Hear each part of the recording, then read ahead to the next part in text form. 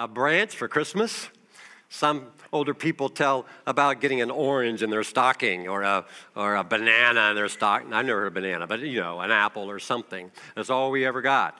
And I never grew up that way, but imagine getting a branch in your stocking. That's what you got. Actually, it's one of the best gifts we've ever received. And here's why. There are stories that begin with sometimes once upon a time. Those stories we know are fairy tales. They're not true at all. Those stories start a long time ago.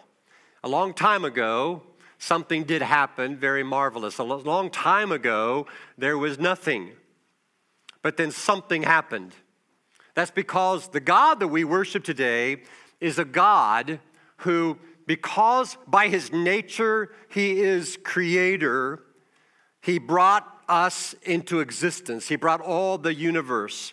He brought everything that is into existence, those things that are seen, that are unseen. That's his very nature to create. And so he did that for us. He took nothing and he brought something about.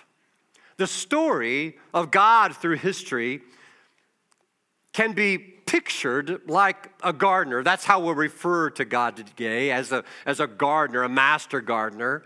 And we're going to see different gardens through the history of time as it unfolded that helps us understand the continuity of this master garden movement. We start with the first garden we're all well acquainted with. It can be described by the word perfection. Because a long time ago, the gardener planted a garden, Genesis 2:9, and the gardener made all kinds of trees grow out of the ground, trees that were pleasing to the eye and good for food. In the middle of the garden were the tree of life and the tree of knowledge of good and evil. There are trees of all kinds. I wish I knew my trees. Now, Tim Gephardt knows trees. If I want a question about a tree, I ask Tim. And I know the basic ones. I can know a maple tree and an elm tree and an oak tree and a fir tree and a few others. I don't know what all the trees were like in this first garden that God planted. I don't know what the names were, but there were certainly a couple in that first garden, a couple of trees that none of us have in our yards. You've never seen. One was the tree of life. It represents the source of eternal life. And somehow in that early occasion, when God put that garden there, as master gardeners do, God himself got down into the dirt. He got his hands dirty. And out of the dust of the ground, the Bible tells us that he created man. 2:7 says, the gardener formed the man from the dust of the ground, and he breathed in his nostrils the breath of life, and man became a living being.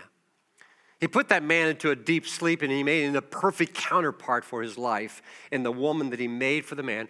And that couple shared perfect intimacy. They also had perfect intimacy with God. In fact, the Bible says that Adam walked with God in the cool of the day. What was that like? You may be like me, not very good at gardening, but who doesn't love a beautiful garden, right? I don't know anybody that doesn't value the beauty of a garden. Those of us who have traveled to Heiligenkreuz, Austria to serve with one of our mission partners, TCM, at Haus Edelweiss, we'll take a Sunday afternoon and go to Baden nearby. And one of the reasons we go there is because this beautiful rose garden. We could spend our whole time there. It is such a magnificent place with thousands of roses in bloom and reflecting pools. It is a wonderful place to be. Some of you perhaps have traveled to Versailles. My wife and I have been to Versailles outside Paris and enjoyed the beautiful gardens there. Maybe you've been to the home of George Washington, Mount Vernon, and seen the beautiful gardens. Even one of our members, Dick Halfaker, lives on Vestal Road. And I love in the summer going down past his house, he has a pristine garden. Everything's always perfect in that garden. There's something about a garden that brings a kind of a peaceableness to us, a sense of rest and relaxation with that. I wonder in the conversation that God and Adam had, what did they talk about? The psalmist wrote, you will keep in perfect peace him whose mind is stayed in thee, who's steadfast in you. For Adam, he needed no help finding peace. Some of you today probably are here looking for some peace in your life in the midst of all kinds of problems and complexities in your life right now. And so we will yearn for peace. We will pray for peace. We will discover peace. Adam didn't know that at first. He simply knew perfect peace. But one day the gardener came as usual to walk with Adam in the cool of the day. And instead of fighting Adam, anticipating the gardener's appearance, he was hiding from him, along with Eve, his wife. Because in that garden there was another tree called the tree of the knowledge of good and evil. And the gardener had told those he had created, no eating off this tree. Why? Because this tree represents that there is only one who is qualified to be the source of all truth. There's only one who is qualified to give the standard of right and wrong, of good and evil. That the created beings were not qualified to determine what that truth is and what right and wrong is and what morality is. All of that can only come from the master designer, the master gardener of Eden. He said, you eat the fruit of this tree and death will enter. And so as soon as Eve and then Adam ate the fruit, they knew they had sinned against their creator, their gardener, and so they hid from him. Their twisted curiosity had gotten the best of them, and paradise perfect had become paradise lost, and peace was shattered. And the lush garden now was beginning to move into chaos and decay and weediness and thorns.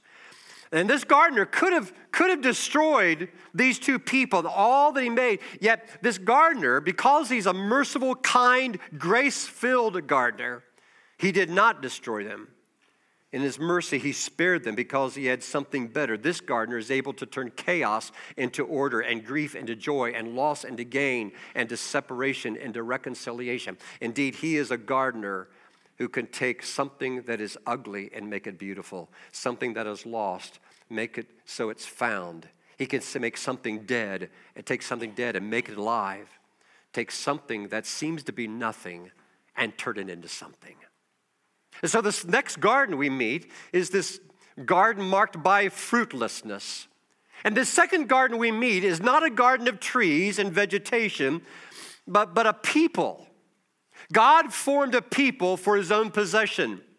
So he called Abraham to be the father of this great nation, the Jewish nation. And there was a lot they'd learned for centuries until finally they were a nation of people, and this nation demanded a king. Now, again, as I said, I don't know much about gardening. My father-in-law was a great gardener. We'd go to his house in Cincinnati, and one of the first things he'd want us to do is say, hey, come look at my garden. It wasn't a very big garden, but it was one he was proud of. He loved to remind us at the table that the coleslaw was from his garden. And he wanted to comment whichever pieces that he chopped up, they were the best part of the coleslaw. You know, I have been a part of planting gardens. The last thing I would want to do is show you my garden. I mean, have you ever reaped, harvested, deformed carrots? My carrots were the ugliest carrots you ever saw. 4 and 5 would grow together. They needed to be put to death as soon as they were pulled up. Peppers were terribly malnourished. Onions barely peeked above the surface of the ground because I didn't tend them enough. So here we are in Isaiah. By Isaiah's day, God had reached his limit with Israel, his people, for his own possession.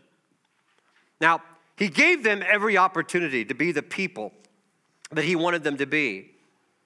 And this few weeks, we are unwrapping Christmas in this prophet Isaiah. And unwrapping Christmas is a fun thing to do, isn't it? We love to see what somebody gave us. I think I've confessed to you before that when I was a boy, my mom worked at a business office in what is now Macy's. And in her small office, she was also over gift wrapping. And you know, if you get your gift wrapped professionally, it's foil paper or that heavy paper, perfect for peeling Scotch tape off of the gifts. So when you're a kid and your gifts are hiding under your parents' bed and you get home before they do, it's the perfect time to take those boxes out and you gently peel that tape off. You slide the box out. If it's clothing, you even try it on, as I did. I folded it up and I put it back in, decided what I'd like and how I would respond when I was going to seemingly see it for the first time. And that tape went back perfectly on those gifts at the end. It was fun. It's always fun to unwrap presents. Now, it appears that God doesn't want us to really understand what he has done for us. But through Isaiah, we have the mystery of shaking the box, of rattling it around and wondering what's inside, even when we open up, when we unwrap it, to see possibly what he has there for us that we want to understand. Have you ever opened something and you think, what is this? Yeah, we've had that before. What is this? And so here in Isaiah, we're going to open up at a branch in just a minute. And what we unwrap is perfect for us. This Christmas, as all Christmases, we explore the mysteries about this Messiah. Now, in the movie theater, you could go see a movie called The Man Who Invented Christmas. No man invented Christmas. Isaiah did not invent Christmas. He was only the communicator of the message that God gave him to communicate. In fact, he's called the gospel prophet because there's so many prophecies that he foretells about the Messiah, over 300 of them, that his prophecy, even though there's a lot of judgment texts, it's ultimately about the good news of God that would come through this Messiah who would come to the earth. Now, Isaiah writes these things and announces these things some 700 years before Jesus was ever born. But it reveals God's plan to rescue us. So in Isaiah's words, Israel itself is a kind of garden, a garden that God calls a vineyard. Chapter 5, Isaiah's prophecy. I will sing for the one I love a song about his vineyard. My loved one had a vineyard on a fertile hillside. He dug it up and cleared it of stones and planted it with the choicest vines. He built a watchtower in it and cut out a winepress as well. In verse 7, he writes, the vineyard of the Lord Almighty is the nation of Israel. The people of Judah are the vines he delighted in. Now, years earlier, David was called to be the second king of Israel. The first king didn't turn out so well, King Saul. But David was described as a man after God's own heart. And if all the other kings would have just followed the pattern that David had set, the whole story would have been written differently. But almost all the other kings after David were wicked, evil kings. And time after time, God gave them opportunity to repent of their sins, and judgment would come. And finally, God got to the place where he was so disappointed with all of this that the garden that Israel was to be, the vineyard, was weed infested as well. It was a tangled mess. Now God had said in 2 Samuel 7:16 to David, your house and your kingdom shall be made sure forever before me. Your throne shall be established forever. But Israel just kind of took that without any sense of responsibility. They were to bear fruit for God, for this master gardener. They were the ones that were to show the other nations that there's only one gardener worth serving and whose fruit is the best and the choicest of fruits. But due to their own arrogance, due to idolatry, due to the fruitlessness of their garden, God finally had to do something. They had forgotten their role. God's vineyard was to bear fruit, but they weren't bearing fruit. They were to care for the poor, but instead they were taking advantage of the poor. They were to be compassionate toward those who are weak, but they ended up forgetting about the weak and the disenfranchised and the marginalized in their culture. They became self-insured, and this garden was infested with all kinds of spiritual disease. So the gardener addresses the vineyard, Israel, further in chapter 5. What more could have been done for my vineyard than what I've done for it? When I looked for good grapes, why did it yield only bad? Now I will tell you what I'm going to do to my vineyard. I will take away its hedge. In other words, I'm not going to protect you anymore, and it will be destroyed. And that's what happened. Invading nations came in, and God refused to protect his people because of their arrogance and stubbornness. I will break down its walls. It will be trampled. I will make it a wasteland, never pruned or cultivated, and briars and thorns will grow there. I will command the clouds not to rain on it. The vineyard of the Lord Almighty is the nation of Israel, and the people of Judah are the vines he delighted in. And he looked for justice, but he saw bloodshed, for righteousness, but heard cries of distress. So two key dates in Old Testament history are 586 BC and 722. First, 722 BC, Israel's time period, God allowed the Assyrians to come in and take a bulk of his people away into captivity.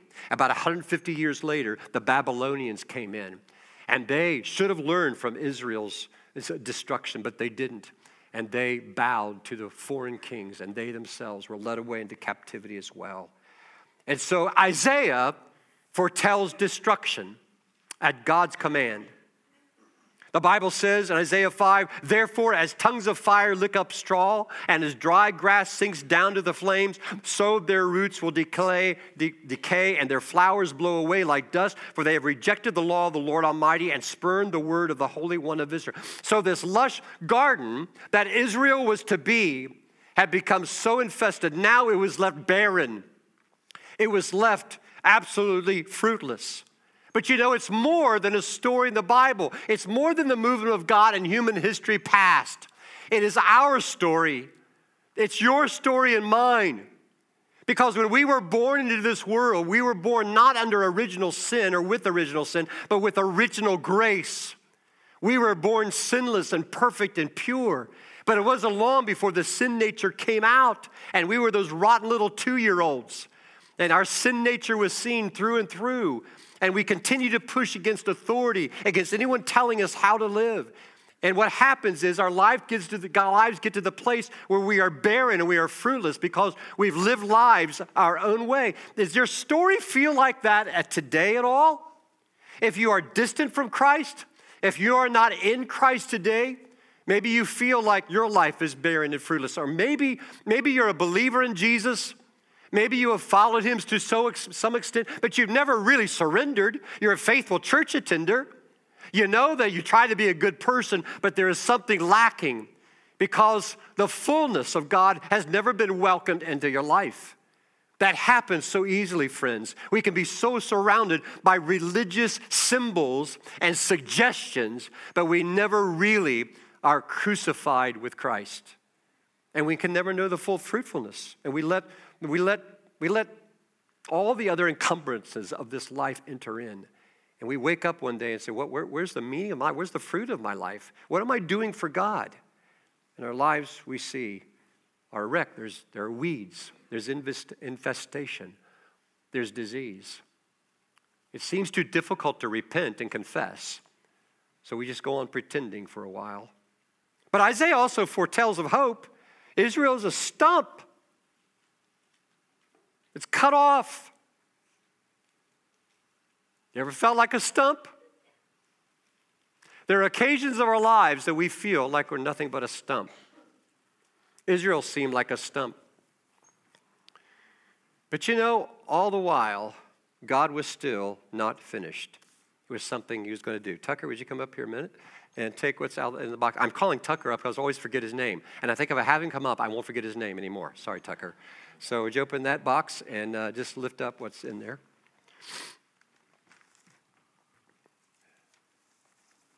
There's the stump. This is Israel, just a stump. The stump of Jesse, chapter 11 says, like a sawed-off stump of no good, no worth, no value. And out of that, the prophet Isaiah said, there's going to be a tender shoot. 11:1 says, a shoot will come up from the stump of Jesse. Jesse was David's dad, so it was out of David's line. From his roots, a branch will bear fruit. 4:2 says, and that day the branch of the Lord will be beautiful and glorious. He says, in that day. Which day? When the Messiah comes. And the fruit of the land will be the pride and glory of the survivors in Israel. Thanks, Tucker. Just sit down there. He says, the survivors in Israel. You know, there was always a remnant. There was always a remnant in Israel. Always. That lived for the hope. They believed God wasn't done with them. The bulk of the nation fell. Always a remnant.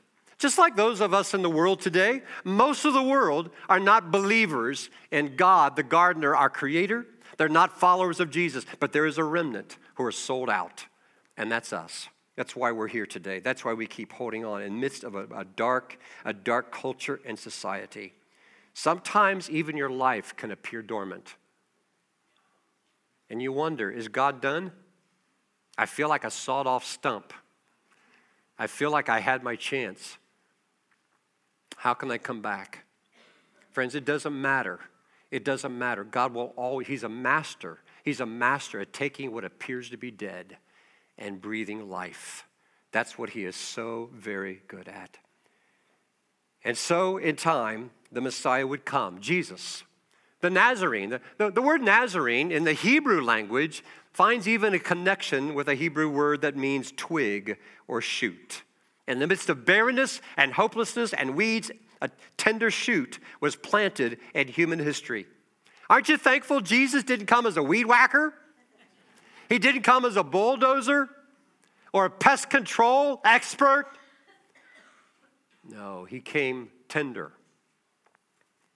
Not weak, tender. Strong, yet gentle and kind. He would be tested in a garden Himself. When He sweat drops of blood, and He prayed, Father, is there any other way for this suffering to go past me? Let it be done, but not my will. I want to do your will. And so He left the Garden of Gethsemane, determined to do what His Father sent Him to do, die on the cross for our sins. And so that leads us to the third garden, marked by fruitfulness. Isaiah 11 says, a shoot will come up from the stump of Jesse. From his roots a branch will bear fruit. The Spirit of the Lord will rest on him. That is the Messiah. The Spirit of wisdom, of understanding, the Spirit of counsel and of might, the Spirit of knowledge, the fear of the Lord. And He will delight in the fear of the Lord. Are you dreading Christmas? Do you feel like your life's gone too far, that you've roamed too far from Him? You wonder whether you should even be in church today based on what your life looked like this week? There's no better place for any of us to be than right here, right now, regardless of how your week went. If you blew it last night at some party, still the best place to be is right here, being reminded of the love and grace of God today. He's not done with you. He's not done with any of us, praise God. Our logo as a church is a tree. Have you noticed? It's a little tree. I don't know how long we've had that logo, a couple decades, I think. And probably in time it's going to look outdated, but you know, the tree as a logo will always be fitting as a logo for this church or any church, because having life in Jesus, that's what life is about. It's about being rooted in Him. It's about bearing fruit for Him. It's about growing in Him. It's about Him never being done with us, always has something more. When Jesus was here, you remember, He said, I'm the vine and you are the branches. So not only does He present first as the branch, but then He shares that metaphor with us, that we are branches that bear fruit. And He says, in the midst of what He's teaching there, He says, remain in me, abide in me. Anybody feel like you're just hanging on today? Is there anybody here that feels like you're just hanging on by a thread? The very best thing you can do today is remain in Him. And if you just make that decision alone, today, I'm just going to remain in Jesus. God will work with that. He'll work with that. You may not feel like reading your Bible. You may not feel like praying. You may be encumbered by guilt. But if you can say today, look, I just want to be in Him, God will take that decision, and He will do bigger things than you can think or imagine. He says, you can't bear fruit without me. Now, can you do some good things without Jesus? Sure you can. Lots of people do good things without Jesus. But it's not fruit that will last. The only fruit that will last is the fruit that was done in His name and for His glory, even if your life feels barren. So the fourth garden then is a garden of restoration. Restoration. You remember, a lot of you remember back in 1980 when Mount St. Helens blew, it erupted, leaving such devastation in the state of Washington. It even burned the soil so that rocks were exposed, covered with ash. I mean, things were there was ruination. A naturalist wondered how long it would take for all the vegetation to rebuild. One particular naturalist was there in an area, and he saw wildflowers and ferns and other vegetation growing in a certain area that was unusually green, and he looked more closely, and all the vegetation that was growing at that spot was in the shape of an elk. Out of that organic material of an animal that had been ruined by lava and ash came life. What happened for us 2,000 years ago, friends, was the same thing. That Jesus was buried. But out of that one death, life has sprung up around the world today through people who have claimed him as Lord of life. And you know, the same thing happens when you lay down your life for him, when you die to self, and you allow yourself to be crucified with Christ. What he does is immeasurable because of the fruit that he brings forth. And so we in Christ anticipate this new Eden. It's told to us in Revelation 22. Then the angel showed me the river of the water of life as clear as crystal, flowing from the throne of God and of the Lamb down the middle of the great street of the city. On each side of the river stood the tree of life. Ever seen a tree like that?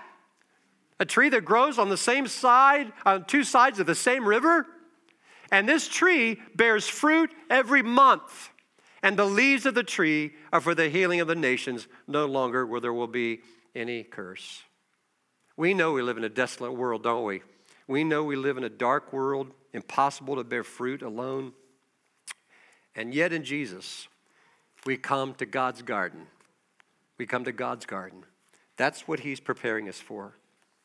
We are bearing fruit now in anticipation of the restored garden. When all of this earth, all of anything in material existence is going to be burned with fire. And God's going to create a new heaven, a new earth, paradise reestablished, found for the glory of God.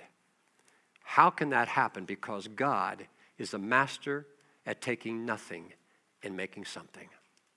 If you want to be who you were designed to be today, stay in Jesus. Let him be the master designer and gardener of your life. You'll never regret laying down your life for him. Let's pray. Our Father in heaven, we thank you for this beautiful image of Jesus as the branch. In spite, Father, of the deadness of our lives, in spite of all the wrong, the sins we've committed, you have brought us to new life. Thank you, thank you, thank you for your power to do that. And I pray for anyone in this assembly today who has not prepared for what you have for our future, that this Christmas season will be the time for true change and welcoming you into the master gardener of their lives. May you be praised and glorified forever and ever through your exalted Son. Amen. So if you have not been baptized into Jesus Christ, let us walk with you to what real new life is. You'll have no regrets. God is so worthy of our worship. Let's stand and do that now.